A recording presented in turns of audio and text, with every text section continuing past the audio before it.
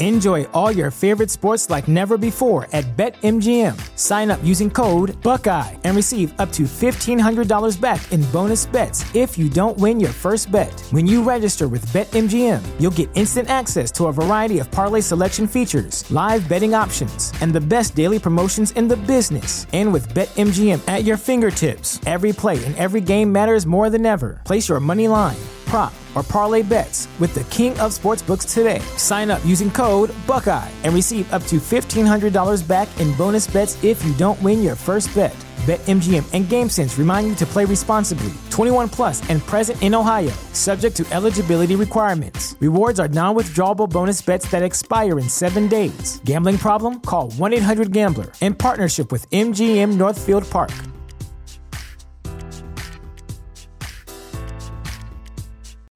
You know how to book flights and hotels. All you're missing is a tool to plan the travel experiences you'll have once you arrive. That's why you need Viator. Book guided tours, activities, excursions, and more in one place to make your trip truly unforgettable. Viator has over 300,000 travel experiences to choose from. Everything from simple tours to extreme adventures and all the niche, interesting stuff in between. So you can plan something that everyone you're traveling with will enjoy. Real traveler reviews give the inside scoop from people who've already been on the experiences you're considering. So you can plan with confidence. Free cancellation helps you plan for the unexpected. And 24/7 customer support means you can travel worry-free. Download the Viator app now and use code Viator10 for 10% off your first booking in the app. Find travel experiences for you. Do more with Viator. The Brewers, their second pick, Josh Noth. That's how he introduced himself when he was talking about because they were talking to him about his fastball, and then he's like, my curveball is actually my best pitch, and he's like, he literally just said grip it and rip it, and I'm like, I like this guy already. I like him too. I'm on board. So the Brewers are starting to sign a bunch of their draft picks. They've locked up, I want to say, 5 of them so far. Yep. The deadline to have your draft picks signed is next Tuesday. So Jake and I are going to put off talking about draft picks until next Wednesday, so that way we know who is all signed and who is all not coming to the team, because that, would be essentially wasted energy, which, not trying to do. So that being said, we're doing a little bit different style today. So we have all of our regular content. We're doing our 4 games that we had to discuss from last week, but we are also doing a fun little draft. Not necessarily a draft because we can use the same guys. Yeah, but a fun little segment, and this came partially from an idea from my daughter. She's talking about it. She's like trying to imagine the Milwaukee Bucks players playing football. Mm-hmm. So I called Jake and I'm like, Lily just gave me this idea. We should draft a team out of the other Wisconsin sports teams. Mm-hmm. So with it being Brewers season, we're starting with the Brewers. We are going to do the Bucks and the Packers when those teams are in season, but we're starting with the Brewers. So we have to make a Brewers team out of Badgers basketball and football players, Packers players, and Bucks players. Yep. So we are each doing a 1 through 9 lineup with positions, and then 2 starters, a reliever, and a closing pitcher. So that being said, do you want to start with pitchers or the lineup first? Pitchers. Okay. Okay, so we have 2 starters, a reliever, and a closer. Mm-hmm. Okay, so we have the same starting pitchers. So I guess it does make sense that we're starting with starting pitchers because we have one of the same ones. So give me your first starting pitcher. So this one's obvious because he got drafted to the MLB out of college. He pitched in college. His name is Pat Do-It-All Connaughton. Guy's just straight up just an athlete, dude. He's just an athlete. That's all I would explain him. Yep, I also have Pat Connaughton on my list. So for starting pitchers, we need one more. Now, who is your second starting pitcher? Oh, I thought you were going to go. Okay. I went with a guy that's going to be getting all the love in September, Jordan Love. Okay, I like it. Okay. My second starting pitcher, you're going to like this, and you're going to probably be mad that you didn't think about it. But this is one of the positions that he played in high school, and he is going to be a Wisconsin Badgers football player. I'm going with Amari Snowden as my second starting pitcher. He's on the list. He's just later. Spoiler alert, he's on my list again later, too. Wow. I made Amari Snowden my Shohei Ohtani. Okay, I like it. Spoiler He probably alert. like that too. He probably like that too, honestly. I actually reached out to him and asked him, I'm like, hey, what positions did you play in baseball? And he told me pitcher and center field. So I'm like, bet. Yep. Okay. Give me your relief pitcher. Saginaw Valley State quarterback from 2000 to 2002, Matt LaFleur. Oh, okay. You like that? I see what you did there. All right. I respect it. Yeah. I'm with it. I'm totally here for it. I'm down for that. I like it. I put actual thought into this. I was like, this has got to make sense. Okay, so I told you that my relief pitcher guy does not have a baseball background at all. Okay. But my relief pitcher, I went with Tyler Wall. Now, I went with Tyler Wall because when you watch him play, he can absolutely dominate games for chunks at a time. Okay. So I went with Tyler Wall because you have a relief pitcher. You say, I need one dominant inning out of you. And I feel like Tyler Wall, he's got those spurts where he just scores 12 straight points over a 6-minute span. Yeah. So that's why I went with Tyler Wall. It was not for any baseball reasons at all. It was purely contextual. Huh. Okay, I mean, I'm on board with that. Okay, you want me to do my closing pitcher? Yep, give me your closer. This is where I put Amari Snowden. I Okay. looked him up. He has an 89-mile-per-hour fastball. So if we're just making teams of athletes from other teams and we had to face them, I was like, give me a guy with a good fastball to close it out. I like it. Okay, so my closer, I did go with another defensive back from the Badgers. I went with Alexander Smith. I don't know if he played pitcher, but I do know that when he was in high school, he lettered in baseball twice. Oh, wow. That's that makes sense. So I got that. Okay. So now going from a pitching rotation, now we're going to go to starting lineup. So this is a 1 through 9. We have all the 9 positions, 8 positions, not including pitcher, and then a DH. So leading off, I knew I needed some speed. So leading off and playing shortstop, going to be kind of a tall shortstop, but I'm going with Christian Watson. Oh, that's where you put Watson, huh? I put him at shortstop. Okay. I also have my shortstop leading off, and he is also very fast. He's on the other side of the ball, though. His name is Jair Alexander. Oh, okay. I like it. Okay. So batting second, I have a guy who always dominates the softball games when the Packers play them. So playing second base, because he's a little bit of a smaller guy, I have Aaron Jones. I'm mad that I didn't get him on my list, but we did make a rule with each other that we have to have at least one Packer, one Badger, one Buck. So for me, batting second is my center fielder, and this is where I have Christian Watson. Oh, okay. Batting third is where I have my center fielder. That's where I put Amari Snowden. I made him my Shohei Ohtani. I made him my center fielder, starting pitcher. Okay.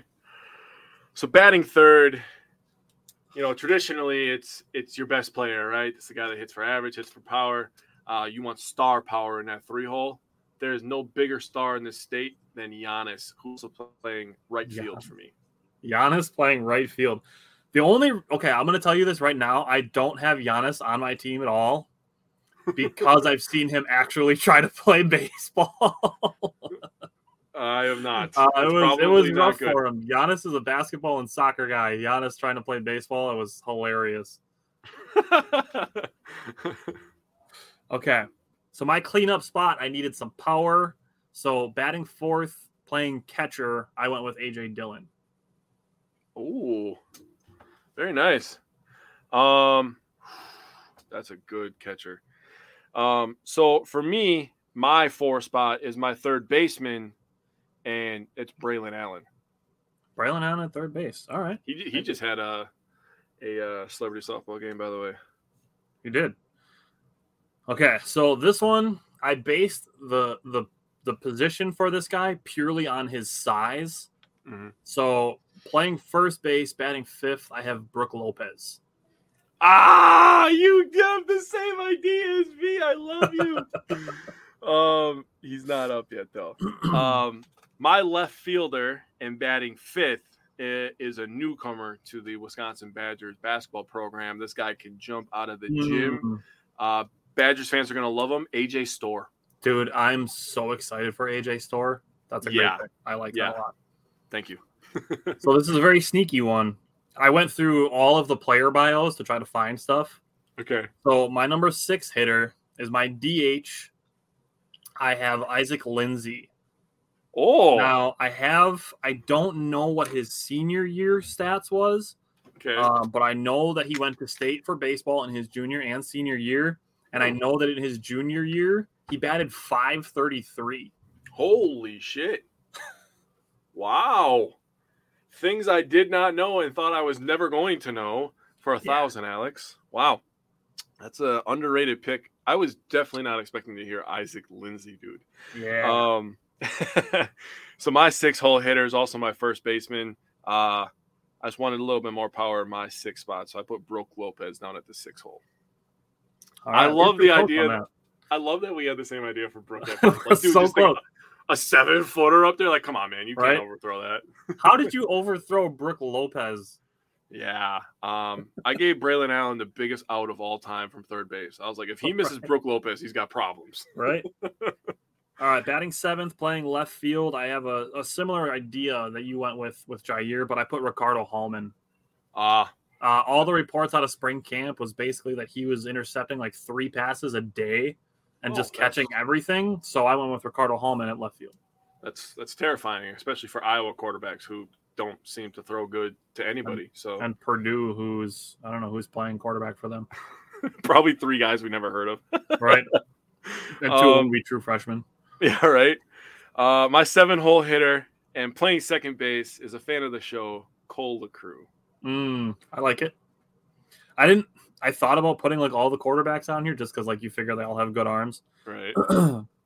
Okay, so batting at 8th, playing third base, I have Connor Essegian. Oh. So Connor Essegian, listen to this. He has 2 grandpas on each side. They each have a cousin. One of his grandpa's cousins played 6 years in Major League Baseball, including the 1959 World Series. His other grandpa's cousin is Robin Yount. No fucking way. Yeah. What? Connor Essegian's grandpa's cousin is Robin Yount. What? I am shocked. What just happened? Wow. Holy shit. You thought you didn't know anything when I pulled out Isaac Lindsay. What? Wow, that is amazing. So I went a little lackadaisical on my DH and catcher. I won't lie. But my DH, this guy's just fun. He's getting disrespected by national media and our own fans. He's 69 in our hearts. David Bakhtiari. He's got to pack a punch, right? So at least if he can't hit for average, he can hit for power, and he's a great locker room guy. And I'll tell you this: I don't know if there's a guy in the state who would be more excited to play for a team named after the Brewing. Yeah, for real, right? Right? I feel like Bakhtiari would love that. Simon said I almost made Jake lose his hat. Should have said hold on to your hat when I said that. My number 9 guy, pretty straightforward. Playing right field, I have Jordan Love. Oh, interesting. My catcher is a guy that catches footballs for a living, but my 9-hole hitter and my catcher is DK. Wanted a little bit more speed at the 9-hole, when we turn the lineup over. So Shimmer DK, your boy. Yeah, I like it. So Simon. Okay. Well, this was fun. This was a fun little icebreaker coming out of the All-Star break. And speaking of having fun coming out of the All-Star break, I mean, the Brewers certainly did. So we have 4 games to talk about today. And it's going to be the entire series against the Reds, and then last night's opening game against the Phillies. So, Jake, give me your power pair and underrated performer from those 4 games. So for my power pair hitter, I went with William Contreras. He had a 10-game hitting streak before it ended last night, so he almost tied his career-high hitting streak. He went 6 of 16 overall. He had 1 run, 1 double, 1 home run, 1 RBI, and a walk. He was slashing .375 average, a .412 on-base percentage. That is nice. I hope he continues to do that for the rest of the year. A .625 slug. I also hope he continues to do that, maybe a little bit higher. But this one, if he does this for the rest of the year, holy shit. A 1.037 OPS. The man is getting on base and he's hitting the ball hard, so you can't complain with that. For sure. My power pitcher was, this was the best pitcher this week. Corbin Burns. I got to tell you, Brewers fans have to stop disrespecting this guy. Yeah. He had a tough first half, and who knows the reason behind it. It could be, the disagreement he had with the front office this offseason, and maybe he was letting that. Yeah, it could be anything. We don't know. It could be a family issue. We don't know what's going on, right? Could just be a little bit of a down couple months. Yeah, maybe Everybody he just wasn't locating the ball correctly, right? It doesn't always have to be. He rebounded well enough to get into the All-Star game. All right. But his first start against the Reds was just fucking fire, dude. Needless to say, he went 1-0 this week. 6 innings pitched, 2 hits, 0 earned runs, 2 walks. He had a mini heart attack, and then he still struck 13 people out, and he ended with a 0.67 whip. So, yeah, take that. Damn. My underrated performer was the guy that pitched the next day. So this is kind of my boy. It's everybody's boy. But fastball Freddie Peralta, 6 innings pitched, 1 hit, 0 earned runs again, 2 walks again. He only had 6 strikeouts, but a 0.50 whip. A little bit better than Corbin Burns, but Corbin Burns was just disgusting. I cannot wait to get into the game breakdown of that for that game, dude. Oh, I got some stuff to say. Simon said the Brewers have been killing it lately. He said, I saw the post that said they were going to get swept by the Reds, which is funny because that was before the All-Star break. Yep. We played them 6 straight games. Yep. And the guy was saying we were going to get swept in the first 3. Not only did we not get swept in the first 3 and took 2 of 3, but then the next 3 took all 3. We took 5 out of 6 from those suckers, dude. Yeah. And then they lost 2 games yesterday. And clinched the NL Central tiebreaker. So they have to finish a full game ahead of the Brewers. Yep. They can't finish the season tied because so it's essentially the same thing the Brewers had last year where they can't tie the season series at the end. They need to be 1 game ahead. Yep. Okay. So my power pair and underrated performer, my power pair, I have Christian Yelich again for the 5th time in 6 weeks. And the only time I didn't have him in those 6 weeks, Jake did. Yep. So Christian Yelich has been a part of somebody's power pair for the last 6 weeks straight. It's been pretty good. So he had 4 RBI last week. He was 4 for 12 against the Reds, and then he was 0 for 4 last night. So he was 4 for 16, which is a .250 batting average on the week. But 3 of his 4 hits against the Reds were for extra bases. He had 2 home runs and a double. So 3 extra base hits last week. And I just, because I like to up the pettiness level a little bit when it comes to the negativity from our fan bases. Still crying that after we put out the Christian Yelich apology form that he's overpaid. I just checked it last night. So far after the 4 games, Christian Yelich is up to a $26.3 million value from Fangraphs. He is officially having a season that is quote unquote worth more than the 26.2 he's being paid. So you can't even use that argument anymore. Yep. He is now officially being paid technically less than he's worth based on Fangraphs value model. So we're getting a deal. We're getting a deal. Not to mention that his 2018 and 2019 seasons were both worth like $45 million. But yeah. Actually, Lorenzo Cain's 2018 season was worth like $38 million, and he got paid like 15. Yeah, think about that, dude. he was amazing in 2018. Yeah. My power pitcher, I went with Devin Williams. He made 3 appearances, 7 strikeouts, 0 hits, 0 walks, 3 saves.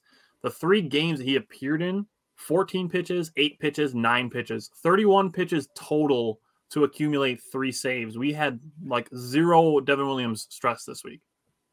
He just came in, locked shit down, went home. Thank you for the sweep. I did not think he was going to pitch on Sunday, dude. I didn't either, but when you factor in the fact that they had Monday off, yeah, it made sense.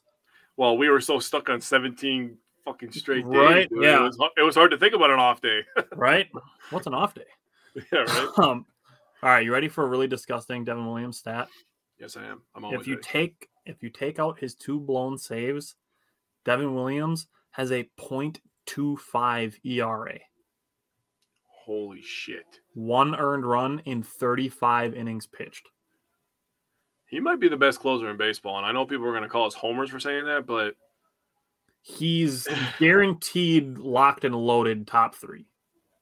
He might be the best, man, because that he has a pitch that is unhittable, right? Right. So right there puts him in the top 5 discussion in my mind. Sure. Then you add in if he's locating his fastball, you're screwed.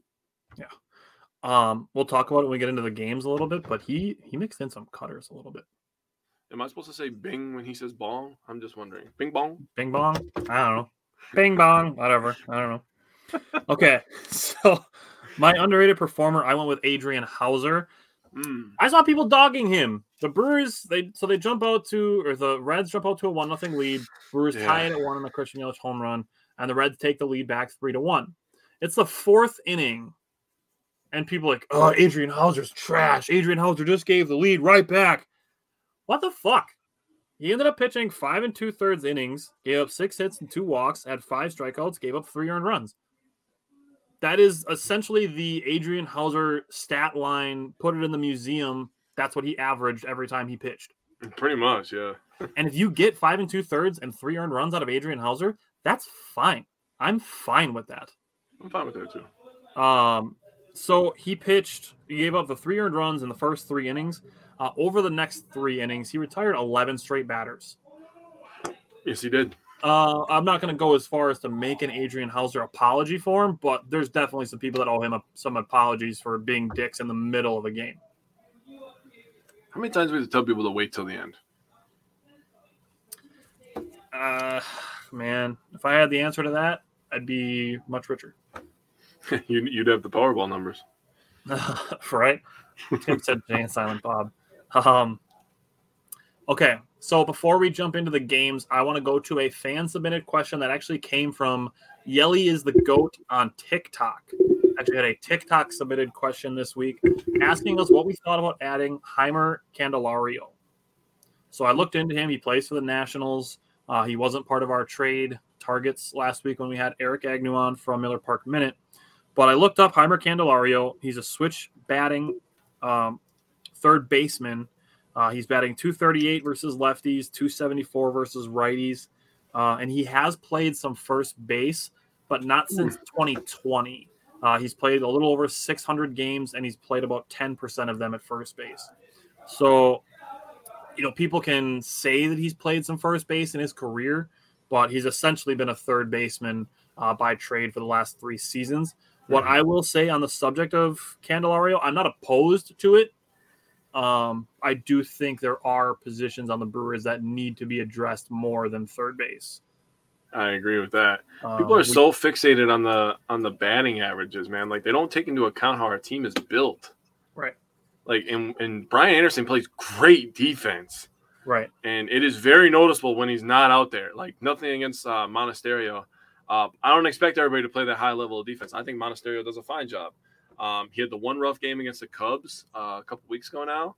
And after that, dude, he's been pretty damn solid, in my opinion.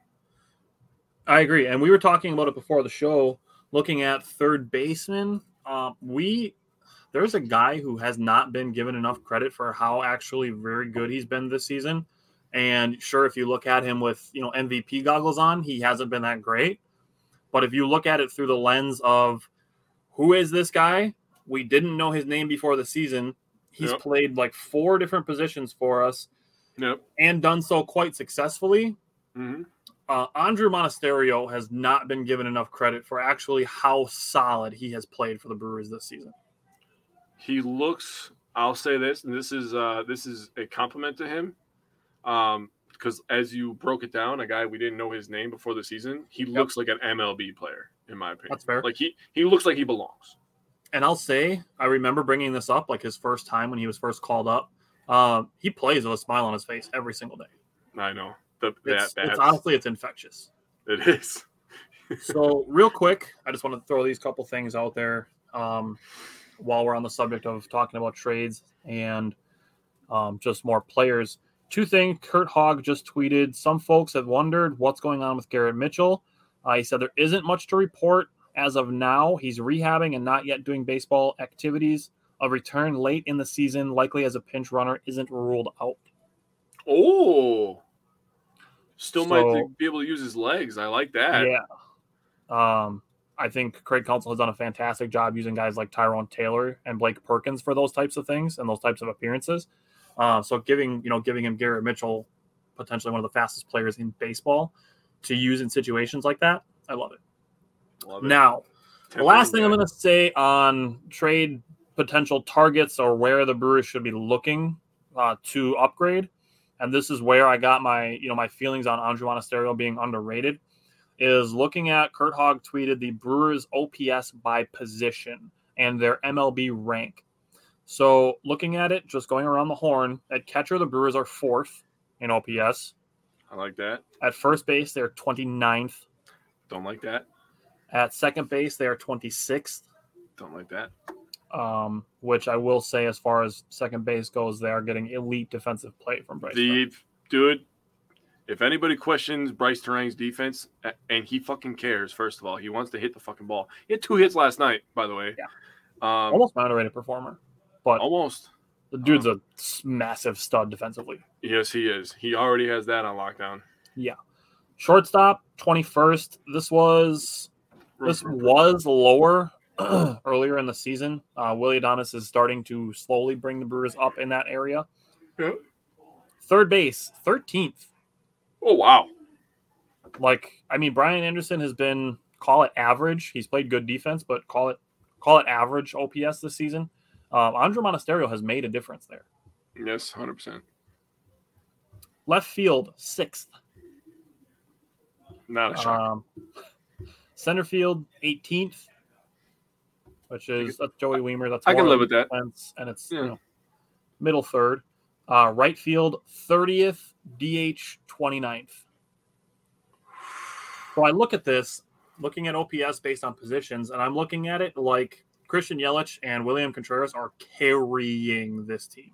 100%. And I'll throw Victor Caratini in there as well because he's done very well in his smaller sample size. I won't lie. I would love more Caratini as DH. I actually, or Contreras. Let's branch. Let's go right into game 1 with this. Okay. When we go with catchers, but last thing on this. Essentially, it's first base, DH, and right field. Those are the 3 big things. Mm-hmm. Not really third base. They're doing okay there. Yeah. That would be arguably the 4th spot that I'd be looking. Mm-hmm. But so you just said that you would like the idea of Caratini more at DH. Yeah. I have it written in here that beginning with game 1 against the Reds, William Contreras extended his hitting streak to 8, and I put in my notes that it's a nice call by Counsell to DH Contreras and get Victor Caratini in the lineup. Well, Caratini always catches burns, so he was already in the lineup. So I actually like the idea of DHing Contreras a little more and letting Victor Caratini play catcher a little bit more. I feel not that Contreras is bad, but I do feel like Caratini is a little bit better at defensive. I think so.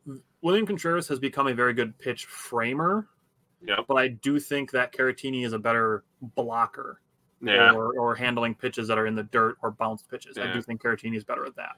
Yeah, I agree. I 100% agree with that. So I like the idea of Contreras DHing. But So what stood out to you from the first game of the series, besides Corbin Burns being an absolute strikeout monster, nobody can touch me pitcher? So this is what I'm going to say. I'm going to be nice about it. I thought it was laughable that people were calling the Reds America's team in June. Okay. We had to tell you did you see that? I didn't see that at all. Oh, dude, I saw it in a bunch of comments on like MLB Network and stuff like that. Their posts, they were like, "Reds are America's team. Reds are America's team," because they're exciting to watch. I won't lie. You know, they brought up Elly De La Cruz, which he is a big, long, athletic kid, and he's going to be very good for a long time. He's going to play exciting baseball. He's going to make crazy plays, and all the credit to him. Okay, he got taught. Same as O'Neal Cruz in Pittsburgh. Same thing. Elly De La Cruz got taught a lesson. He walks up there with his swag, which I respect. He's a young kid. Yeah. Fun. He wears his chains. He goes up there. He's got the pink on. He had to lick his wounds after this one because he got taught a lesson from a Cy Young award-winning pitcher.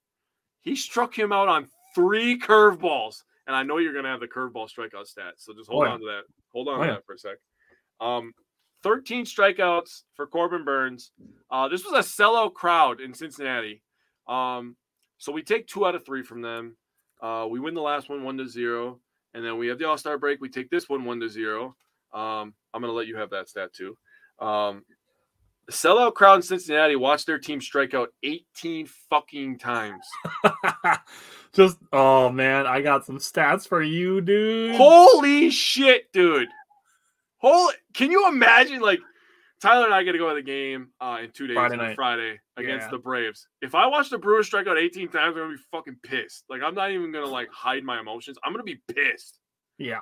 But anyways, let's go back to this game real quick. Adames and Contreras both had doubles in this game. Both had their 15th double in this game. Owen Miller got his 12th stolen base of the season.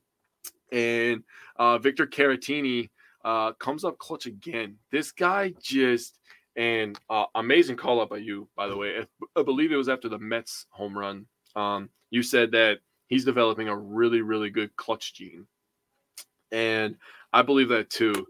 I remember June 11th or whatever, I was texting you. And I was like, I don't really know who I trust on this team outside of Contreras and Yelich, in a big moment. And now I can add Victor Caratini in that. The guy just comes up clutch. He can bat from both sides of the plate. Honestly, we're talking about underrated. I'm talking myself into it. He might be the most underrated, underappreciated player on this team. That's the guy plays dirty defense. Like I said, he bats from both sides. He calls good games for Corbin Burns. Absolutely. And Burns is our best pitcher. Woodruff is awesome. Not going to take anything away from him. But when Corbin Burns is on, he's one of the top 3 pitchers of all of baseball. Yep. That includes a Shohei Ohtani, Scherzer, Verlander. I don't care who you put up there. When Burns is on, dude, Burns is like the guy, right? He's got that ability. Yep. So Victor Caratini having the trust of a guy like that just tells me all I need to know about him too. So the one thing that was kind of a negative in this game is Yelich's 17-game on-base streak ended, which was the longest in baseball. That now belongs to Freddie Freeman, who got his up to 19 last night.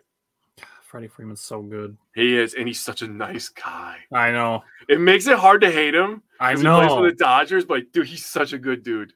I feel the same about Anthony Rizzo. Like when we did our drafting our favorite non-Brewer MLB players, I picked Freddie Freeman and Anthony Rizzo. And it's like, God, he played for the Cubs and the Yankees. Like, ugh. It almost doesn't get worse than that. Like, just add the Dodgers on there and you just suck. Oh man, don't put that evil on me. But Freddie Freeman's on the Dodgers, so I don't think Anthony Rizzo's going there anytime soon. Yeah. On the subject of Victor Caratini, I put it to you, and what I will say, I challenge you to find a better backup catcher than Travis d'Arnaud. Is the only guy I can think of from the Braves. He's really the only guy that I can think of that would be a better backup catcher in Major League Baseball than Victor Caratini has been. I would agree to that. Do you want to answer this question from Michael? Yeah, let's put it up. Michael just popped in. He said, "Hey guys, just gotta say this team defensively is so much better than any of our recent teams. The range in the outfielders, third and second base, has really been noticeable to me. Thoughts?" This is essentially what the Brewers hang their hats on. Mm-hmm. We know that the offense isn't their thing. We know that. It doesn't pay to continue to be a dick about it on social media. I'm not saying you, Mike, because it's not you. There's people on social media that like to continue going, well, the Brewers are second last in average. Well, I don't know who that could be. We're still 9 games over 500. There's other things that matter besides hitting. And yeah, hitting is great, but defense wins championships. You know what I wanted to ask that guy today? I didn't have time. Do you think that the Astros are a good baseball team? Yes or no? Off the cuff, I'll say yeah. They have the exact same record as the Brewers. The literal exact same record. So you're going to look at the Astros because they got some people that can hit the baseball. Yeah. And you're going to say that they're a good team. And you're going to discredit stuff that our bullpen has done. Discredit stuff that our starting pitching has done without a Brandon Woodruff. You're going to discredit all the defense that this team plays. I don't know how many times we could talk about how good Brian Anderson is at third base, dude. Or how good Bryce Terang is at second base. Like, balls are not getting past them. Bryce Terang clearly makes up for the lack of defense that we get from Owen Miller on occasion sometimes, and so sometimes from Rowdy Tellez. But then you bring up the range in the outfield. I mean, Jesus, where do you hit the damn ball with Joey Wiemer running over? The guy's everywhere, right? I think it's hilarious that Joey Wiemer can be playing center field shaded towards the right center gap. Yeah. Christian Yelich playing straight up in left field, and a dude hits a ball to the left center gap, and both of them are there ready to catch the ball. Yep. And Blake Perkins is freaking awesome on defense. Thank you. I'm Blake glad Perkins you brought is his name up as well. Awesome. He is so fast. He gets such a good read on the ball. Yeah. Like, when there's a ball hit to Blake Perkins, literally the camera goes over there and Blake Perkins is waiting for the baseball. Like, he's already like, all right, come on. You know, like, he's so good. That's how you can tell the guys that get the good jump, right? Yeah, we're so good on defense. But because we don't hit with runners in scoring position every day, like, you go up there and hit with runners in scoring position, you jackknob. And I'll say this. If the team is winning games, like, all you need to do is adjust to the fact that this is their identity. Yeah. Their identity is run prevention and scoring 4 runs a game and saying the other team can't score more than 3. You know what? A lot of times, it's true. And here's the thing. Since June 30th, the Brewers have the second best scoring offense, only to the Braves. Oof. So James said, what's up, guys? Guess 1 game back at the halfway mark wasn't the end of the world, huh? Guess not. Who would have thought? Who would have thought? Season's over. Season's over. There's only 75 games left. Are we going to catch them? Oh, my God. That guy stole all the bases. We're done. Ellie De La Cruz stole home. Our season's over. Only 75 games to go to catch them. Yep. We're done. Michael said he agreed with what we said about the Brewers defense. I'm just going to throw this out there because the shit's fucking hilarious to me. Plus minus is a really overrated stat. If your team is, say 8 games under 500, but you have a positive run differential, and my team is, say, 9 games over 500 with a negative run differential, which one would you rather be? Well, I like wins, so I don't know about you. I would rather win 1-0 100 times than lose 11-10 80 times and win 11-0 82 times. I'll take 100 wins over 82 wins, literally every single time. There is not a single aspect of baseball where run differential matters more than winning games. There's nothing. Winning is literally the number one thing that you want to do. We talked about this with the Astros series when they lost 12-2, but took 2 out of 3 games. Yeah. I don't give a shit. I'll get blown out once out of every 3 games if I know that I'm winning the other 2. Yeah. I don't care. I don't care.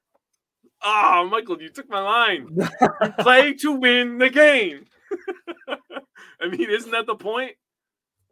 So, speaking of winning games, Game 1, Bottom of the first, Willie Adames made a great play to run back a few steps and jump in the air to take away a hit from TJ Friedel. And then Corbin Burns got his first strikeout on a curveball. Followed it up with a strikeout of Ellie De La Cruz on 3 pitches, 2 of them curveballs. Bottom of the second inning, Corbin Burns, 2 more strikeouts, including Jonathan India on a slider and Joey Votto on a curveball. Nope, we should have walked Joey Votto. Wasn't the second inning? No, I said we should have walked. Oh, yeah. Should have walked chick, him. Yeah, good call. Chick. She said, every time we see Joey Votto, we have to walk him. So his first 4 strikeouts, 3 of them on curveballs, 1 of them on sliders. They got pooped on by off-speed. The last time they faced Corbin Burns, he threw 13 straight cutters to start the game. Oh, my God. He's playing with them, dude. Oh, they're coming in like, all right, this is Corbin Burns. He's got a great cutter. And then they're just like, what the fuck is happening? He throws a slider? Everything he's doing is dropping out of the zone and hitting the dirt. Yeah, he was shitting on them, dude. So, top of the third, Tyrone Taylor, first pitch swinging. It was a good swing. It broke his bat, which resulted in a fly out. It did. This surprised me, I'll say. So, Joey Weimer is rounding third base. He gets tagged out at home. Mm-hmm. And I'm shocked that people actually were supportive of sending Joey Weimer. Oh, wow. People were actually saying that it was a good send. It's like Joey Weimer is one of our fastest players. There's no reason to be mad at Jason Lane for that. Mm-hmm. So, bottom of the third inning, Corbin Burns finally gets his first strikeout on a cutter. Then he gets a strikeout on a sinker. So, Corbin Burns just out here throwing sinkers now. Yeah. Then gets another strikeout of Ellie De La Cruz on another curveball. Yeah, he looks strikes bad. out the side in the third inning. 7 strikeouts and 13 whiffs through 3 innings pitched for Corbin Burns. Yikes. I will give credit to Ashcraft. He was through 4 innings on 41 pitches. He was off to a really good start. Yeah, he was. Bottom of the fourth, Corbin Burns, another 1-2-3 inning. Did have 1 strikeout and a cutter in the fourth. Top of the fifth, Tyrone Taylor, another good rip, just right at the left fielder. So I do feel that even though I'm not very high on Tyrone Taylor, I do feel that he's seeing the ball better. Agreed. Bottom of the fifth, Corbin Burns gets another strikeout on a sinker. Like, that's just dude's throwing cutters, and now he's going to start throwing sinkers. He's just like, check it out, guys. I have a new pitch that you can't touch. Yeah. Follows it up with his 10th strikeout on an absolute dot on the outside corner with a cutter. Just disgusting. Bottom of the sixth, Corbin Burns opens with a strikeout on a changeup. Mm-hmm. Strikes out Ellie De La Cruz on another curveball. And then strikes out India on a cutter. He finished with 13 strikeouts. 12 of them were swinging strikeouts. Nice. That's disgusting, dude. Yeah. Absolutely nasty. Did ESPN talk about that? No? Yeah. Yeah. Should have traded him while he was worth something, I guess. Yeah, nope. Ellie De La Cruz is just like tall and stuff. So cool. Top of the seventh, Willie Adames led off with a double. Owen Miller singled to right field, stole second base, and then Victor Caratini delivers again with an RBI single. Jesse Winker followed that up with a walk, and that was the only run scored. Mm-hmm. Bottom of the seventh, Elvis Guerrero got 2 groundouts and a strikeout. Top of the eighth, Willie Adames just missed a home run, just foul, 3-4 rows foul, barely missed a home run. Bottom of the eighth, Piamps came in, fly out, strikeout. Top of the ninth, Brewers went 1-2-3. Bottom of the ninth, Devin Williams comes in. He opens with a cutter. So apparently Devin Williams just throwing cutters now. He gets a strikeout, a flyout, and a strikeout of Fraley, Ellie De La Cruz, and Jonathan India. Yep. This game, to me, I said this last week with Eric Agnew. This is the formula. Your starter goes 6. You go Peguero, Piamps, Williams, 7, 8, 9, lockdown. Awesome. The fucking law firm, dude. They call them the law firm. That's awesome. The law firm of Peguero, Piamps, and Williams. Yeah, dude. That might be a graphic. I'm writing that down. That's disgusting. Writing that down. We're just making ideas live now. Look forward to that graphic, people. Look forward to that graphic, people. Next time it happens, it's getting posted. And then every time those three come in a game and we win, it's getting posted. I love it. Okay. Are you ready? Are you ready for just some absolutely disgusting statistics? Yes. Corbin Burns, 13 strikeouts, 5 on the cutter, to be expected. 5 strikeouts on curveballs. That's like his 4th best pitch. Maybe 3rd. I mean, against De La Cruz, it was his 1st best pitch. So 1 strikeout on a changeup, 1 strikeout on a slider, 1 strikeout on a sinker. This was the first time the Brewers won back-to-back 1-0 games in franchise history. It was Corbin Burns' first double-digit strikeout game of 2023. And you mentioned that he had some heat stroke in the 5th inning. He came back in the 6th inning and struck out the side. I know, dude. Who does that? That's hilarious to me. I was like, so the dude's just going to have a heart attack right now? Like, it took him like 20 minutes to stand up. He couldn't see. He's like, bottle of water. He's good. 3 more strikeouts. It's just like, this is Corbin Burns. Like, I will say, give me the ball, Victor. I will say, I appreciate Cincinnati fans cheering for him. Yeah, for that was staying classy. in the game. That was, yes, like you said, it was classy. That was classy. So good job, Cincinnati. I respect you for that. Yes. You want to know what I think might be the biggest thing for Corbin Burns from the first half to the second half? His slider, compared to the first half of the season to this game, had 5 more inches of horizontal movement.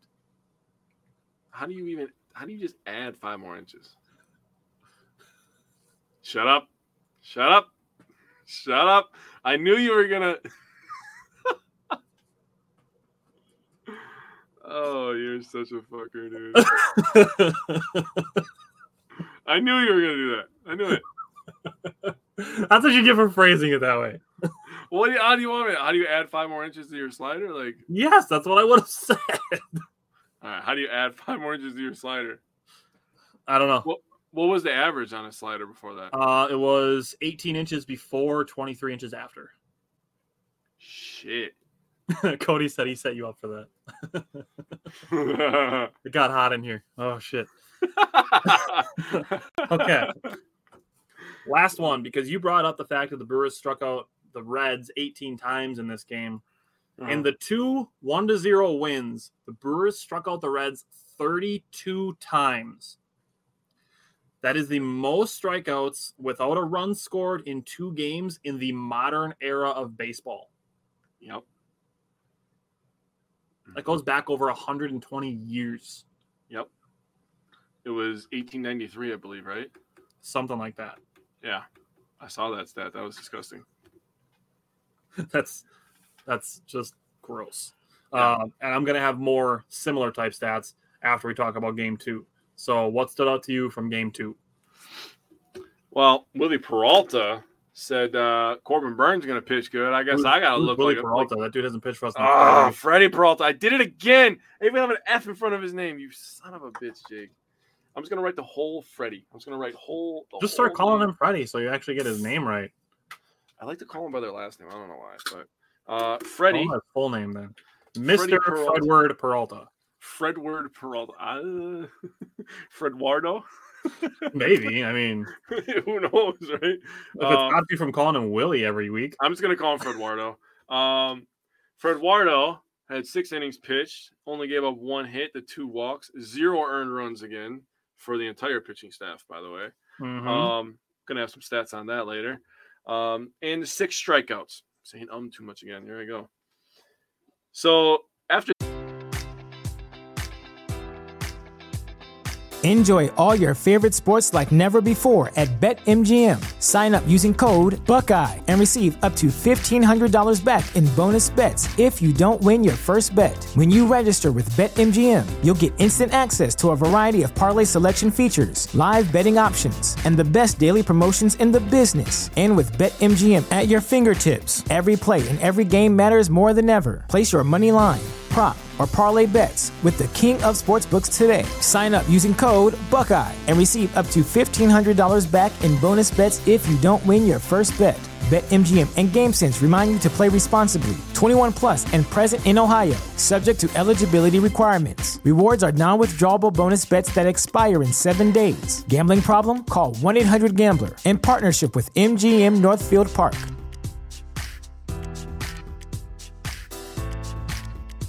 Support for this podcast and the following message come from Corient. Corient provides wealth management services centered around you. They focus on exceeding your expectations and simplifying your life. Corient has been helping high achievers just like you enjoy their lives more fully, preserve their wealth, and provide for the people, causes, and communities they care about. As one of the largest integrated fee-only registered investment advisors in the U.S., Corient has deeply experienced teams in 23 strategic locations. Corient has extensive knowledge spanning the full spectrum of planning, investing, lending, and money management disciplines. Leverage Corient's exclusive network of experts to craft custom solutions designed to help you reach your financial goals, no matter how complex they may be. Real wealth requires real solutions. For more information, connect with a wealth advisor today at Corient.com. That's Corient.com. Corient.com. You know how to book flights and hotels. All you're missing is a tool to plan the travel experiences you'll have once you arrive. That's why you need Viator. Book guided tours, activities, excursions, and more in one place to make your trip truly unforgettable. Viator has over 300,000 travel experiences to choose from. Everything from simple tours to extreme adventures and all the niche, interesting stuff in between. So you can plan something that everyone you're traveling with will enjoy. Real traveler reviews give the inside scoop from people who've already been on the experiences you're considering. So you can plan with confidence. Free cancellation helps you plan for the unexpected. And 24/7 customer support means you can travel worry-free. Download the Viator app now and use code Viator10 for 10% off your first booking in the app. Find travel experiences for you. Do more with Viator. Hey, you get to the law firm. I can just call them the law firm. I don't even have to say I like people's it. The names law anymore. firm of Paguero, Payams, and Williams. I love it. Love it. So the law firm had 3 innings pitched, 1 walk, 0 hits, 0 earned runs, and 6 strikeouts themselves. Just when you are in a game against the Brewers and we are in the lead and you see Elvis Paguero warming up in the bullpen, just literally just start shitting your pants because it's over after that. You're just done. Like you have 6 innings to get the lead on the Brewers. Do you remember 10 days ago when people wanted him DFA'd because he allowed Ellie De La Cruz to steal home? Seriously, do it off 1 mistake. Yep. Imagine if never mind. We're being nice today. I didn't agree to that. So, on the offensive side of things, there was a rain delay before this game. Mm-hmm. And I was actually thankful for the rain delay. It allowed me to go out to dinner with my dad and my stepmom with my family. So, thank you, rain in Ohio. Immediately when I got home, I saw the first pitch of the game, and Christian Yelich is just like, home run. Apo Taco. His first pitch home run of his career, first pitch home run of his career. Also his 12th of this season, 47th RBI. Contreras got the 33 RBIs. He also hit a home run. He led off the 4th inning with a home run. That was his 10th of the season. And Owen Miller in the 7th inning decided to hit a solo shot, his 5th home run of the season. Okay. Let me ask you, because I thought of you as soon as I saw him hit the home run. Which one of the 3 was your favorite? Because you said you're a moonshot guy. I think Contreras got me the most excited because like we were up 1-0 and I'm like, I don't want another 1-0 game, right? Because we said 2 in a row. And then Contreras got a home run and I was kind of like, all right, the floodgates are open, boys. We're up 2. I think that was my favorite one. Owen Miller's was nice though. I thought it was going to be Owen Miller's because he like turned on it, cranked it into the second deck. Yeah, he absolutely crushed that. But kind of just from the mindset of only being up 1-0 to going up 2-0 was kind of like, all right, I can relax a little bit. Isn't that stupid? Like 2-0, I can relax a little bit. But yeah, he had 7th inning. He led off the 7th inning, 0-0 out, obviously. His 5th home run, 25th RBI of the year. So Do you want me to say my stats now, or do you want me to wait till after? Let's wait, because we can just rip off like 8 disgusting Okay. stats in a row, because I have more. Okay, I'm ready. You go. Okay. Top of the first, Christian Yelich, you mentioned, hit that first pitch home run. His 4th leadoff homer of the year. That was 99.4 miles an hour off the bat. That was his 6th opposite field home run. Apple taco. I like it. So of his 12 home runs, 6 of them are to the opposite field. He uses all parts of the field when he's on. When Christian Yelich is Christian Yelich, he is using all of the field. Yeah, for sure. Second pitch of the game, William Contreras extends his hit streak to 9. William Contreras' hit 107.7 miles an hour off the bat. Wow. Willie Adames grounded into a double play because it was right at a fielder, but his was 102 miles an hour off the bat. Yeah, I remember that one from the game. And then Owen Miller's flyout was 94.9 miles an hour off the bat. So the Brewers like scorching the ball out of the gates. Wow. Bottom of the first, Freddie Peralta got him to go 1-2-3. Thanks to some very good defense by Willie Adames. Mm-hmm. Top of the second, Tyrone Taylor, another well-hit deep fly out to the warning track in left center field. This is where, like I said, I do feel that Tyrone Taylor is starting to see the ball better. Bottom of the second, Bryce Terang made a really, really nice snag on a 105-mile-an-hour liner by Ellie De La Cruz. So good defense by him. And then Owen Miller followed that up with a nice snag on a Jonathan India liner and another nice snag on a Joey Votto liner. So 3 lineouts that inning, all 3 of them caught by the right side of the Brewers infield. Dude, literally right at people, like setting up, but good defensive positioning. The Brewers coaching staff has to get more credit for how they set up the defense too. I agree with you. And that is, I think that's Jason Lane's job, actually. I think defensive positioning is part of his job. I think he's the third base coach and the defensive positioning for the infield. He's pretty damn good at that. But, people wouldn't know that. They just complain when guys get thrown out. I told you I didn't agree to be nice. Bottom of the third inning, Freddie Peralta had 2 more strikeouts. Top of the fourth, William Contreras led off with a home run. Also, opposite field. So it's William Contreras' 7th multi-hit game in July. Yep. Dude, when he was starting to, and they moved the first baseman last night. When he was starting to just hit the ball down the first base line, that's when I knew, like, all right, he's just taking what the defense gives him, right? Yep. And then they move the first baseman. Now he'll adjust again because he is just a good hitter. He really, really is. So bottom of the fourth, Freddie Peralta's no-hitter was over, and if you look in hindsight, that was the only hit that he gave up. It should have been a strikeout. Yes, it should have been. If we have robo-umps, that's a strikeout, and Freddie Peralta and the Brewers pitch a combined no-hitter. Ouch. Yeah. A friggin' broken bat, single, whatever. It is what it is. Bottom of the 5th and 6th, both quiet innings from Freddie Peralta. Top of the 7th, Owen Miller makes it 1 solo shot every 3 innings. 1st, 4th, 7th. Every 3 innings, Brewers is going to hit a leadoff solo shot, so that's how that goes.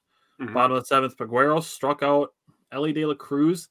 The pitch that he got Ellie De La Cruz to strike out on, a 93-mile-an-hour slider. Yep, and it was gross. Bro, who throws 93-mile-an-hour sliders? Only guys named Elvis, baby.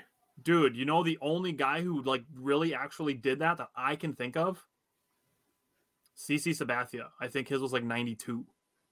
Oh, wow. A 93-mile-an-hour slider is uncalled for. Yeah, I wasn't even thinking about it. I was just trying to make a joke, but yeah, I think you might be right. Dude, that's some dudes' fastballs aren't 93. Yeah, I know. Evan Williams' fastball is 94.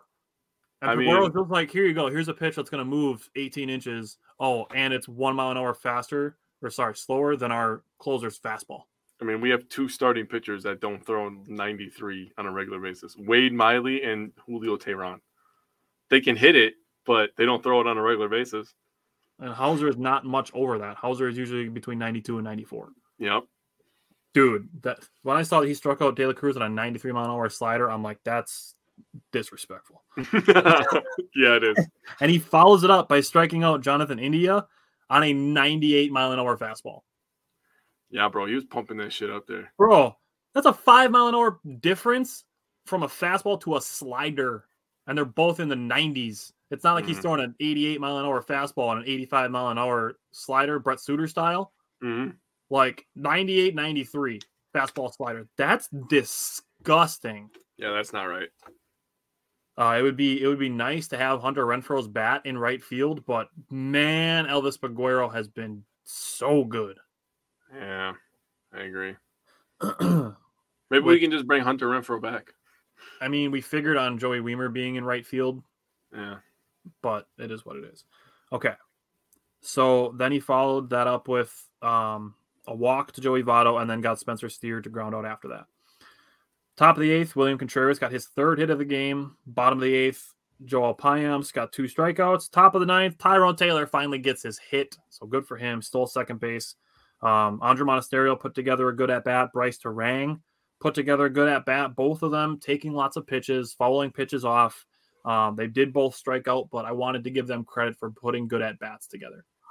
Yeah, that's big for Bryce. Right. They were both over 8 pitch at-bats, and I think Terang's was like 10 or 12. No, that's good for him. Right. So that to me suggests that he's seeing the ball a little bit better, which hopefully he's turning a corner there. Bottom of the 9th, Devin Williams comes in, gets 2 strikeouts and an Elly De La Cruz ground out on a great play by Andrew Monasterio. He made a nice sliding stop in the third base shortstop gap and made a nice throw to first base. Only took Devin Williams 8 pitches to get through the 9th inning. Yeah. All right. So the Brewers, with winning this game, officially have the tiebreaker over the season series with the Reds. So if the teams finish tied, the Brewers have the tiebreaker. Yep. Since the Brewers against the Oakland A's hit 500 at 34-34, they are now, including last night's game, 18-9 since then. Yep. Second best record in baseball. To the Braves. Who literally were just beating everybody. What did they just win? Like 18 straight? Well, something like that. They just had their longest home losing streak of the year, 3 games. Did you see the score of the D-backs and Braves last night? Dude, there was 12 teams that scored double-digit runs last night. It was the most in Major League Baseball history. Yeah. They were 16-13. That game was fucking nuts. Jeez. The Reds and Giants was like 11-10. Yeah, the second game. Okay. So I forgot what I was going to say about the record. Oh, the Reds coming into their series with the Brewers before the All-Star break had won 21 of their last 28. And then the Brewers are just like, here you go. Here's 5 out of 6 L's. Okay. Give me some stats, and then I'll give you some more stats. Okay. So the stats that I have written down here is after this game, the Brewers completed 27 straight scoreless innings. In those 27 innings, 44 strikeouts, 8 walks, and they only gave up 7 hits. Oh, this is where the 1893 came in, by the way. That is the fewest amount of hits over a 3-game span since 1893. I saw that on SportsCenter, so they actually did talk good about us for a sec. That's pretty similar to the stat that I have. Hold on. I have another layer. Oh, okay. All right. I have one more thing. The last time the Brewers had 3 straight shutouts was July 19th through the 21st, 2013, with the Miami Marlins. We embarrassed them so bad they decided to bring up their number 1 prospect. The number 1 prospect was Christian Stefan Yelich, who later became a Brewers legend, in my opinion. And the funny part about that is immediately after our series, the Reds called up their number 1 prospect. This is history repeating itself, awesome. Dude. I love it. The 3 guys that pitched those 3 shutouts were Kyle Lowe, Giovanni Gallardo, and Willie Peralta. Hey, we had a Peralta on both of them, so I'm happy. So the stat that I have is that the Reds were the first team to have 0 runs and less than 8 hits over a 3-game span ever. That's nuts. We literally made them have a worst series ever in the history of baseball. For a little bit of context, baseball's really, really old. Like, man, Brewers can't hit. They can literally make teams do shit that has never happened in a bad way. I have so many things to say right now. Like we've talked about, people, remaining patient and remaining faithful during seasons because whatever can happen, right? We've had that discussion how many times. Oh, yeah. And, people complain about the hitting, but they don't bring up how good our pitching and defense is. So you just be thankful for the things that you have, and you see the areas that you need to improve, and there's ways to improve that, right? So let's do it. I got one more for you yet. Oh, I'm ready. Milwaukee Brewers are the first team in Major League Baseball history. So we have one bad one going the way of the Reds, one good one going the way of the Brewers. The Milwaukee Brewers are the first team in Major League Baseball history to record 3 straight shutouts and at least 12 strikeouts in each game. Oh, that's my favorite one. That's the best one of all time. Never heard a better stat in my life. That is amazing. Oh my God, that's so disgusting. You brought up the 44 strikeouts, but man, that's amazing. That is actually amazing, dude. Again, the first game, if I would have watched my team, and both these games are sellout crowds, Friday, Saturday night. Cincinnati as a city is like, oh man, the Reds are buzzing. Division lead on the line. We still had the division lead after the break. They're coming to our house. People are like all excited. Let's go watch Elly De La Cruz. They see the play that he did in Milwaukee. They're all excited. And then literally we just took a giant shit right in the middle of the baseball stadium. We're just like, look at it. Look at it. And it's just like, wow. Dude, that stat you just said blew my fucking mind, dude. You just blew my mind with that. Told you I had more nasty stats following game 2. That is amazing. That is actually amazing. All right, let's go to game 3. What stood out to you from the third game, the finale of the Red Series? So I'm going to start just by saying it doesn't matter because of that stat. So that was just fucking wow. Wow, dude. My face is hot now. That's crazy. And I didn't even laugh or anything. I'm just embarrassed for the Reds, I guess. You're just totally flabbergasted. But the always controversial Adrian Hauser.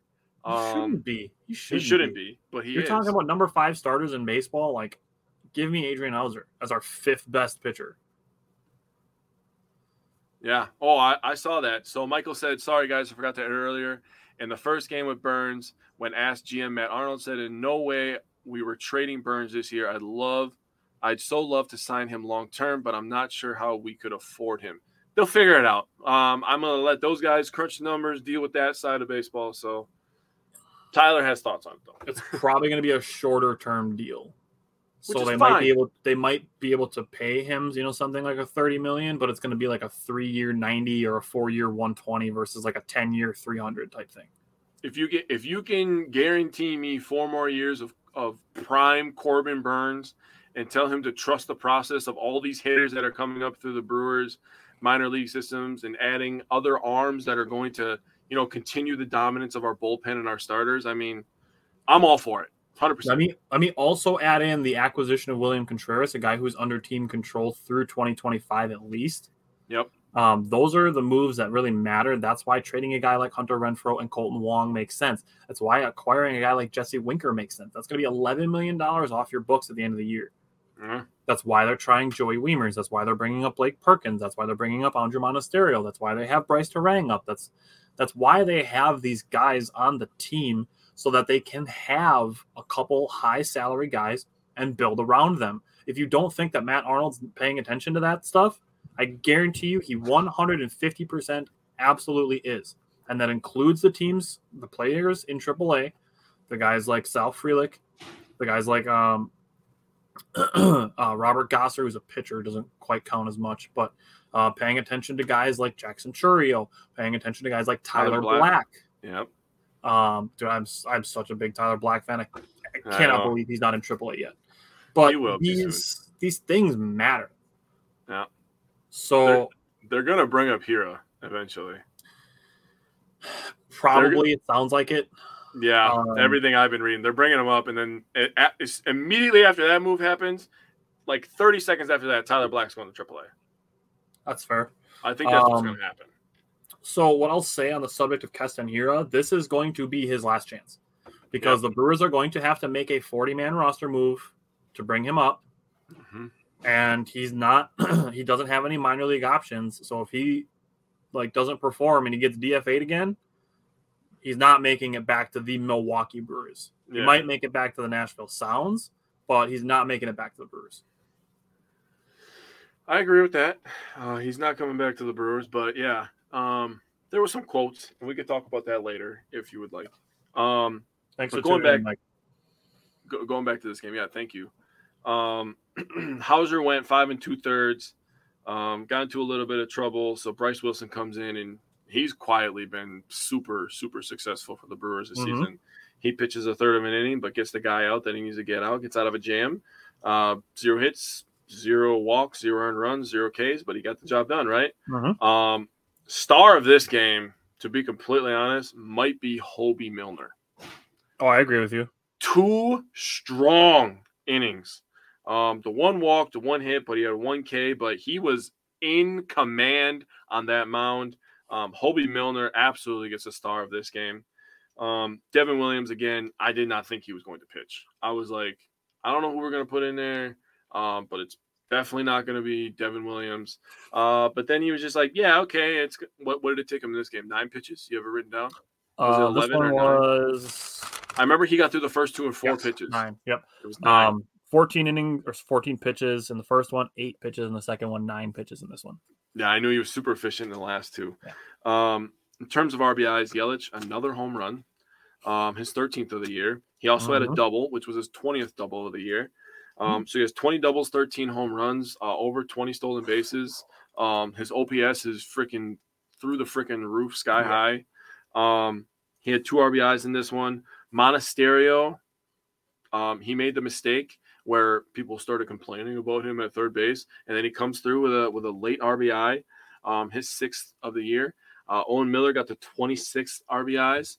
I have some stats for you about the bullpen real quick here. So if you add these 3 games in with the last game before the All-Star break, the Brewers bullpen in those 4 games versus the Reds, 12 1/3 innings pitched, 1 freaking hit, 0 earned runs, 19 strikeouts, and a 0.16 whip. Wow. And what? 2 walks in there? It doesn't. I don't have walks. Right I think I only had 1 in the previous game, so it couldn't have been many. So Hobie Milner had 1, and then so 1 walk, 2. 1 walk and 2 walks and 1. Payans had 1 in the second game, I think. No, Peguero had a walk. Peguero had 1. Okay, I knew one of them had a walk in one of the games, but they didn't give up any hits. So 2 walks, 1 hit, 19 strikeouts in 12 innings. Shit. Bro, they literally just took a shit on the Reds this weekend. It was awesome. Wow. I'd be terrified if this team had hitting. They'd be the best team in baseball. And the thing is like the Reds were like they built their good surge on their hitting. Yep.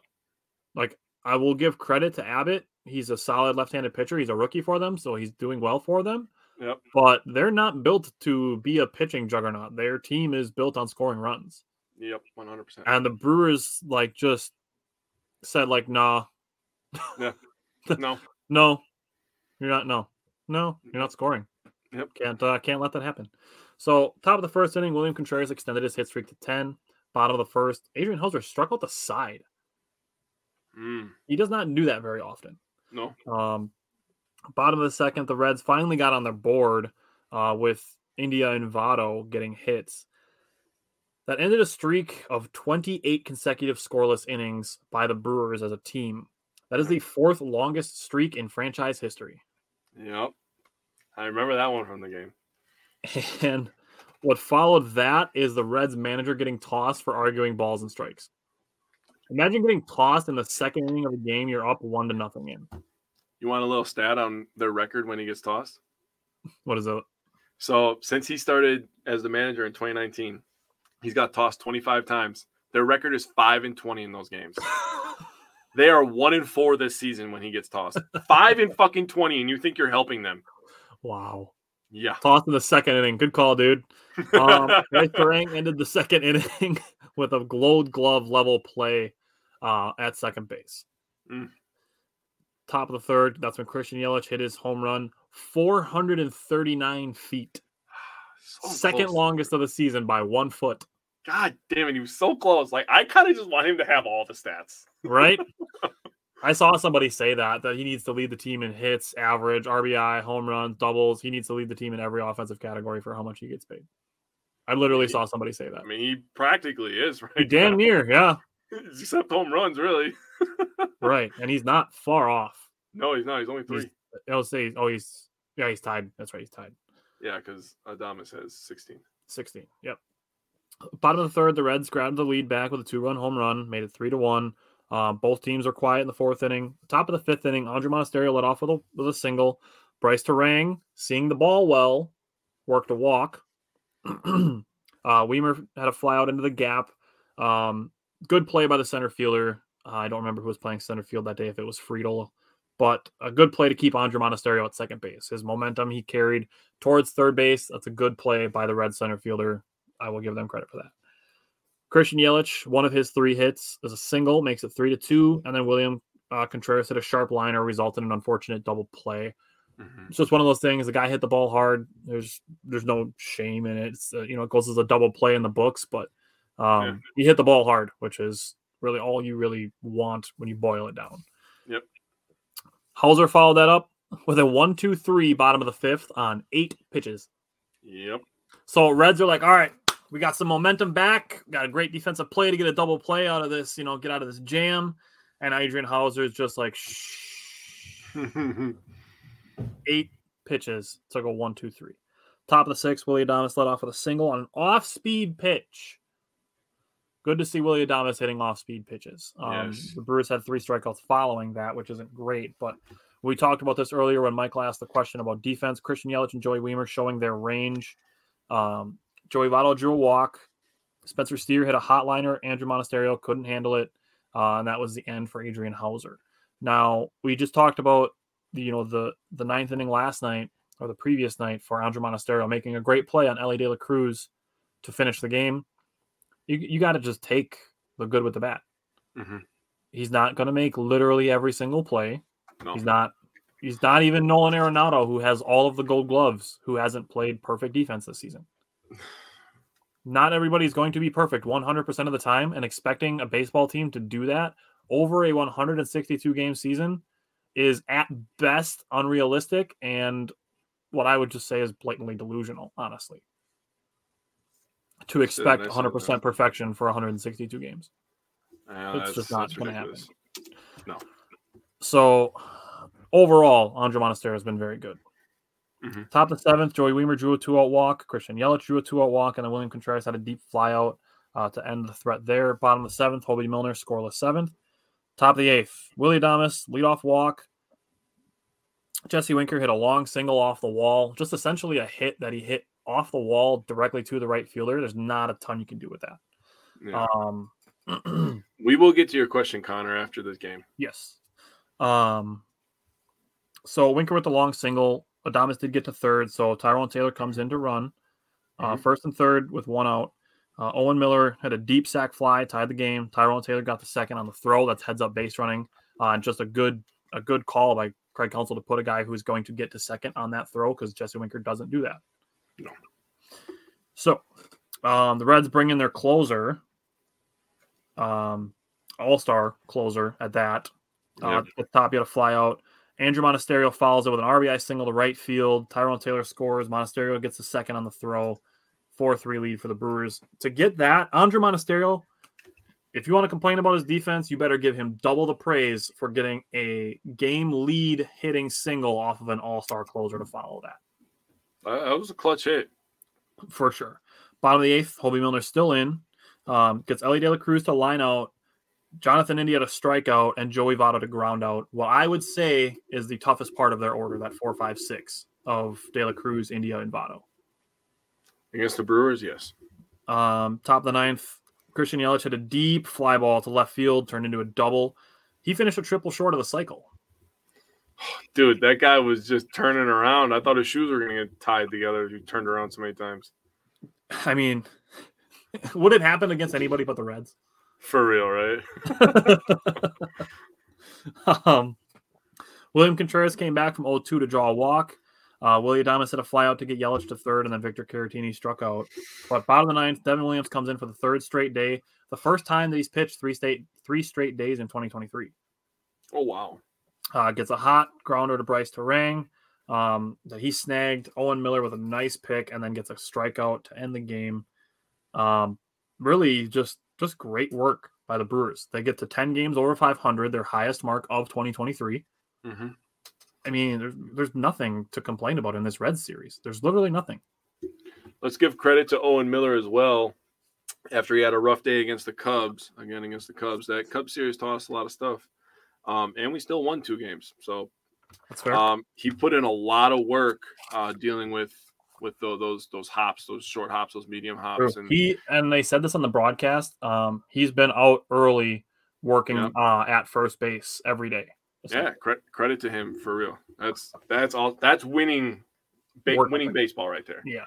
Do you want to take this from Connor? So Connor asked on YouTube, do you think they signed Woody as well? Sorry, I'm a little back when you talked about Burns. Could they do both Burns and Woodruff?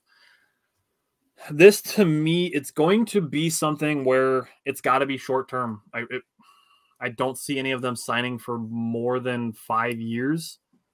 I think they're both 29. I know Burns is 29, but I think Woodruff's like the same age. But they're both around that age, so I don't think the Brewers are going to get to a position where they sign either one of them for like a 10-year deal. Even Christian Yelich, when he was what, 20, 31, so he was 27 when they gave him his 7-year deal. No, would have turned 30 in February. Okay, so I don't think they're going anything longer than putting them at 35 years old. That's just what I think. I don't know, because Matt Arnold's philosophy on signing guys long term could be very different from what David Stearns was. So paying attention to these 2 guys, which Burns is still arbitration eligible for next season, so he's not a free agent after 2023. Mm-hmm. But obviously you'd like to lock him up before that if you can.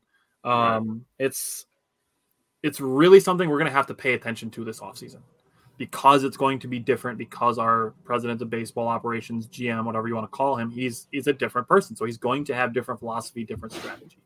Right. So for me, I kind of look at it as the way as something that happened in the NFL today, where the Steelers signed Andrew Highsmith to a 4-year, $68 million deal. And the rest of the league, who has a bunch of edge rushers who are up for deals, Green Bay Packers included, with Rashawn Gary, are looking at that like, okay, that's the value for a guy like that. Am I equal to him? Am I better than him? Am I a little bit worse than him? Right.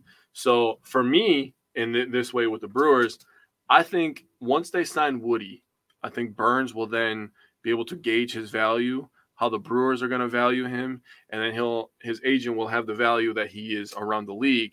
So getting Woodruff signed first, I think, is absolutely a necessity to get Burns to sign here as well, because then Burns knows, okay, we still have me, we still have Woodruff, we still have Freddie Peralta, and then we also have these, we have the law firm, we have a bunch of guys in the minors that could help out as well. We still have a Hobie Milner in the bullpen. Yep. So I think signing Brandon Woodruff would be something that could definitely set us up for later. For later success with Burns. It's really gonna be something to pay attention to. It's really what I'm gonna say. I just want to see Brandon Woodruff's contract details. What I will say is Matt Arnold so far, all the trades that he's made, they look really good. Elvis Ferreira's a rookie, so we got that. Abner Uribe looks fantastic. We're going to get to him in this Phillies game, so we can jump into that. Woodruff still has arbitration next year. He has 1 year left, or does he have 2? 1 year of arbitration. He got paid $10.8 million this year, so I would imagine somewhere around that for a 3-4 year deal. Him and oh my god, I'm not gonna lie to you, dude. Like seeing like a Jacob Morowski and and Ethan Small and the newly added top 100. I'm blanking on his name now. Robert Gosser. I mean, they could all be up in 2025. So we might actually be set up for like perfect timing. As sad as that is, you got to look at it from both ends of the spectrum. We could be up for like perfect timing of like some of our hitters are going to be more experienced, right.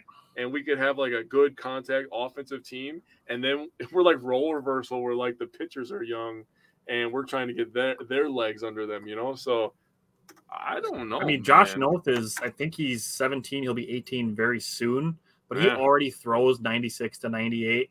I know with a 3,000 RPM curveball when the league average is around 2,500. That's so stupid. Yeah, Arnold, I think they've signed 4 draft picks so far. All of them have been below the slot value for where they were picked. So Matt Arnold made a ton of high school picks on the final day of the draft, but he's got a lot of extra money saved up from the guys that he's signed so far. So we could be in a position where the Brewers sign literally all their draft picks, which would be just insane. But so far, Matt Arnold has done a great job in his role. So I have faith in him coming into this offseason. Now, like Jake just said, I do think you're in an area where if you can bring those guys back, you'd love to. If you can't, I mean, the Brewers can go with a youth movement. We didn't mention this at the top of the show. Wade Miley went on the injured list, as did Brian Anderson. But Brandon Woodruff is throwing a rehab appearance on Saturday, and Aaron Ashby is also beginning bullpens. Woodruff is going to be in Appleton for the T-Rats. No, he's not. They're on the road. Oh, so he's pitching for the Timber Rattlers, but it's on the road. Damn it! I thought they were at home. Yeah, but he is pitching for the Timber Rattlers. He is pitching for them. Yes, just on the road. Damn, I thought they were at home. Matt Arnold did say this. He said, no matter what, when asked about the trade deadline, no matter what, we're acquiring an all-star level starting caliber pitcher essentially at the trade deadline when Woodruff comes back. I mean, it's almost like 2 guys on this show said that, so that's weird. I mean, I just work here. That's weird that we would say something smart, Yeah, I mean, it is weird. Okay, what stood out to you from last night's game? Well, we get to this game. The Phillies are on fire too, by the way. Yep, they are. Along with the Braves and the Brewers. Yep. The Braves, Brewers, and Phillies, since like the middle or beginning of June, have been the 3 best teams in the National League. Yep. Totally fair. So you guys can all suck on that, and people who love the NL West. The NL West is good. Don't let me discourage you. The NL West is good. The Diamondbacks are really good. By the way, some Brewers fans, I shouldn't say all. I'm going to say how some talk. You wouldn't think that they would only be 1 win behind the Diamondbacks. I mean, that's perspective. You bringing up that they're tied with the Astros is very interesting. They would be like a half game behind because they haven't played as many games. But dude, they literally have like the same fucking record. They have a better record than the Yankees. They have a better record than the Red Sox. Yep. I mean, the Red Sox have good players like Rafael Devers. I mean, that's stupid. Whatever. I'm not going to go down that rabbit hole. So last night we played the Phillies. First pitch of the game was a home run. Yeah. And it was like, all right, we're now 1-0. Let's dig out of it. And the heart of this team showed up last night. They just kept grinding, kept going after it. They ended up getting this game tied later in this game. Tyler will give you the full breakdown as he does every week. He does a tremendous job. But Julio Teheran, 4 2/3, 7 hits, 2 walks, 4 earned runs, and 3 Ks. The thing about Julio Teheran is his stuff works when he locates it correctly. Right. He is catching a little bit too much of the plate. They did say that in the pregame yesterday, and I do agree. That's what happened on the home run. That's what happened on a couple of these other hits that happened in this game. Is he just catches a little bit too much of the plate. Mm-hmm. He does still have starter quality stuff. I mean, we need to get rid of him. He's figured out. Man, we can't. No. We shouldn't have thought that shopping off the clearance rack would continue to work. Told you I didn't agree to be nice today. I'm going to be nice. I'm choosing to be nice. I was. Never mind.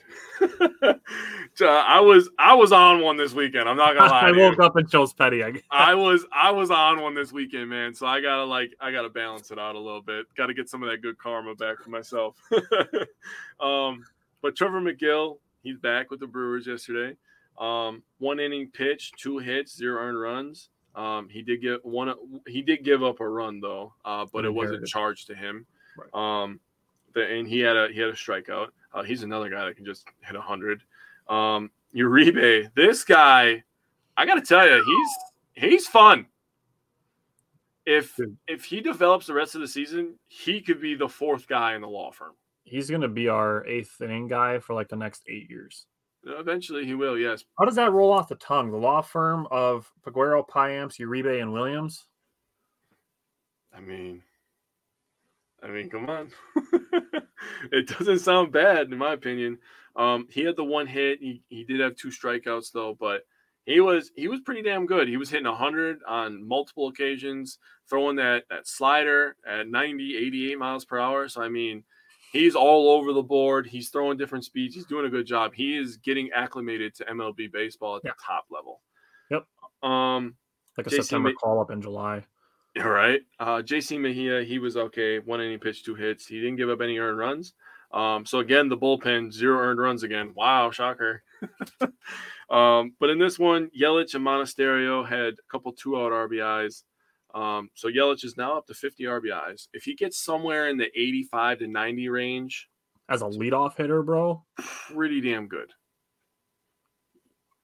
If we add a bat in the next couple of weeks here, if we add a bat, a guy that you can you put him right there in the 4-hole, he's good to go. Kind of a little bit of protection for a Willy Adames, who hopefully can heat up if there's a guy behind him. He's going to see some more pitches. That's my dream, at least. Christian Yelich with that top 4, if we added a bat, like whoever the hell it is, we'll have to, judge it by the player. I think that top 4 can win you some games, because the bottom of the order in this one was actually the one who carried. Good call. Bryce Terang, who leads us in triples, by the way, with 3. He's starting to see the ball better. I'm glad you called that out, because I was going to say that in this game. He's definitely starting to see the ball better. He's gonna start hitting. He's gonna get on a little on base streak here. He's still gonna continue giving us great defense. So, what is your opinions on the Brewers game's gonna be starting here pretty soon, or unless it is started? But we're gonna go right off of talking about the Brewers to watching them. So that's gonna be absolutely exactly phenomenal. How we're gonna go. So the Brewers went 1-2-3 in the first 4 innings of the game. You already mentioned the home run by Schwarber.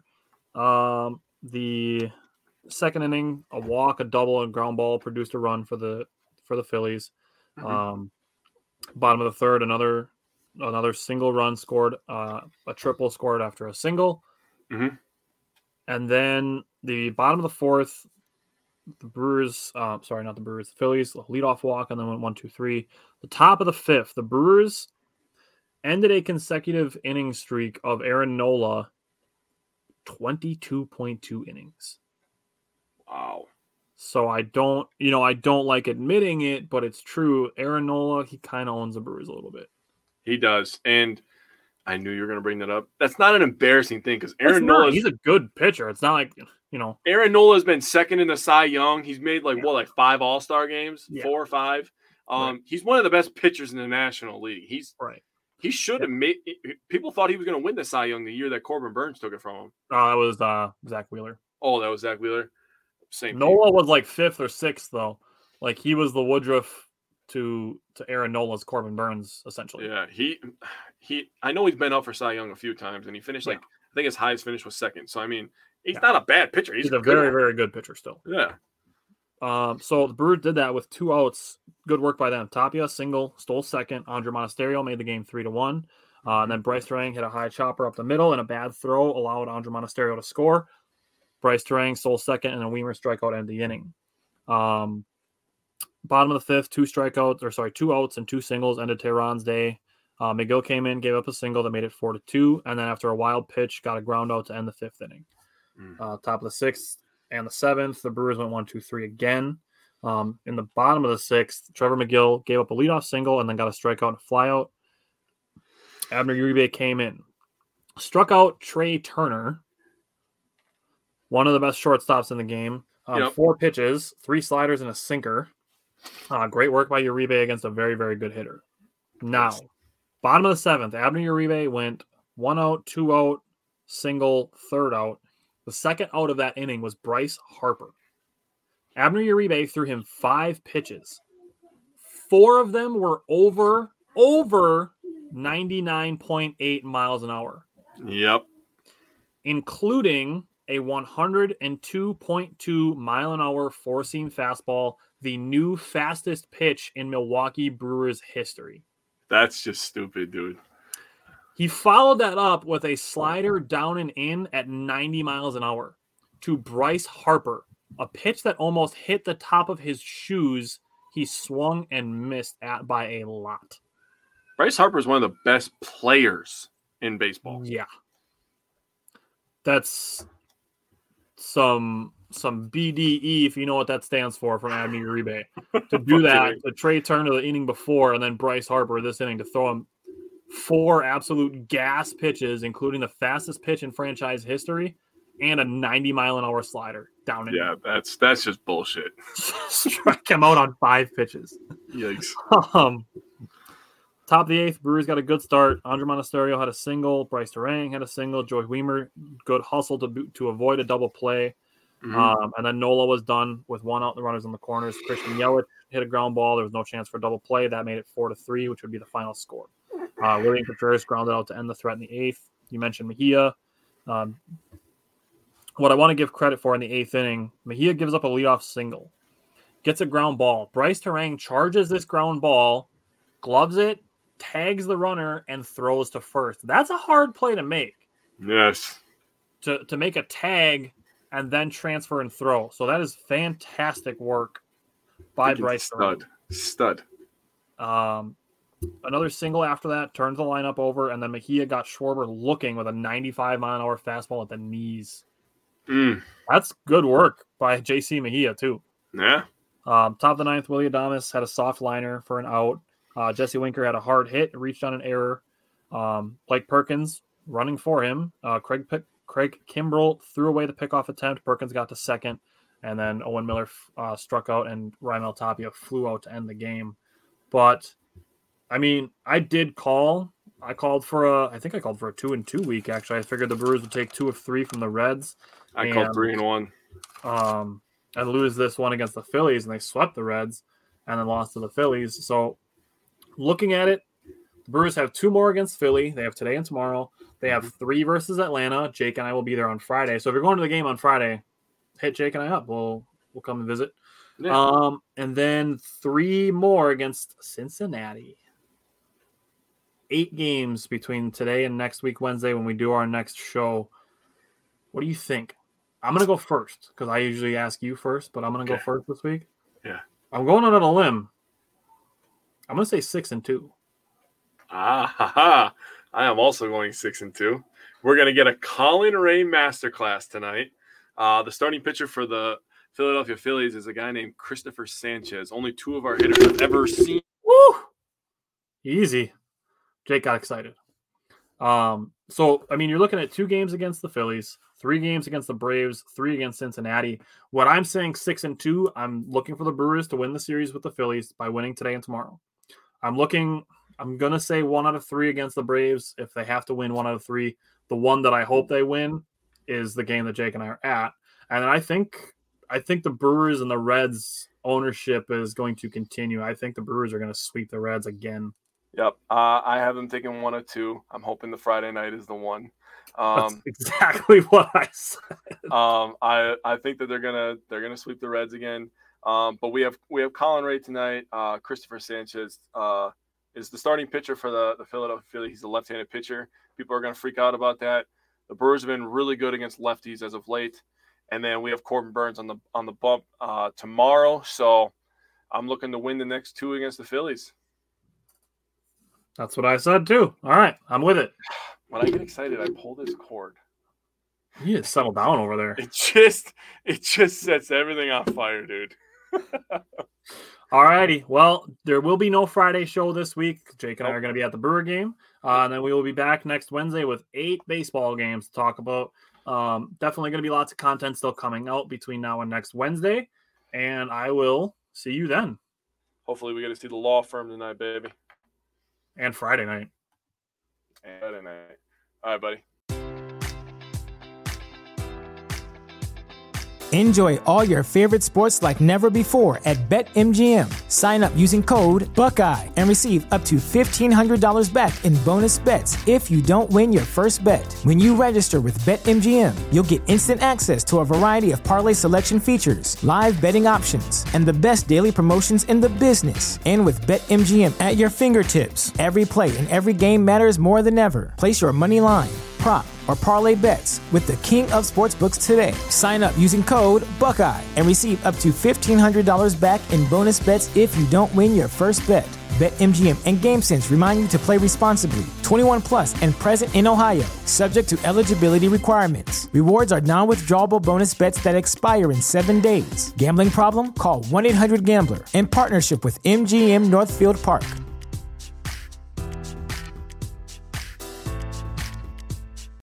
You know how to book flights and hotels. All you're missing is a tool to plan the travel experiences you'll have once you arrive. That's why you need Viator. Book guided tours, activities, excursions, and more in one place to make your trip truly unforgettable. Viator has over 300,000 travel experiences to choose from. Everything from simple tours to extreme adventures and all the niche, interesting stuff in between. So you can plan something that everyone you're traveling with will enjoy. Real traveler reviews give the inside scoop from people who've already been on the experiences you're considering. So you can plan with confidence. Free cancellation helps you plan for the unexpected. And 24/7 customer support means you can travel worry-free. Download the Viator app now and use code Viator10 for 10% off your first booking in the app. Find travel experiences for you. Do more with Viator.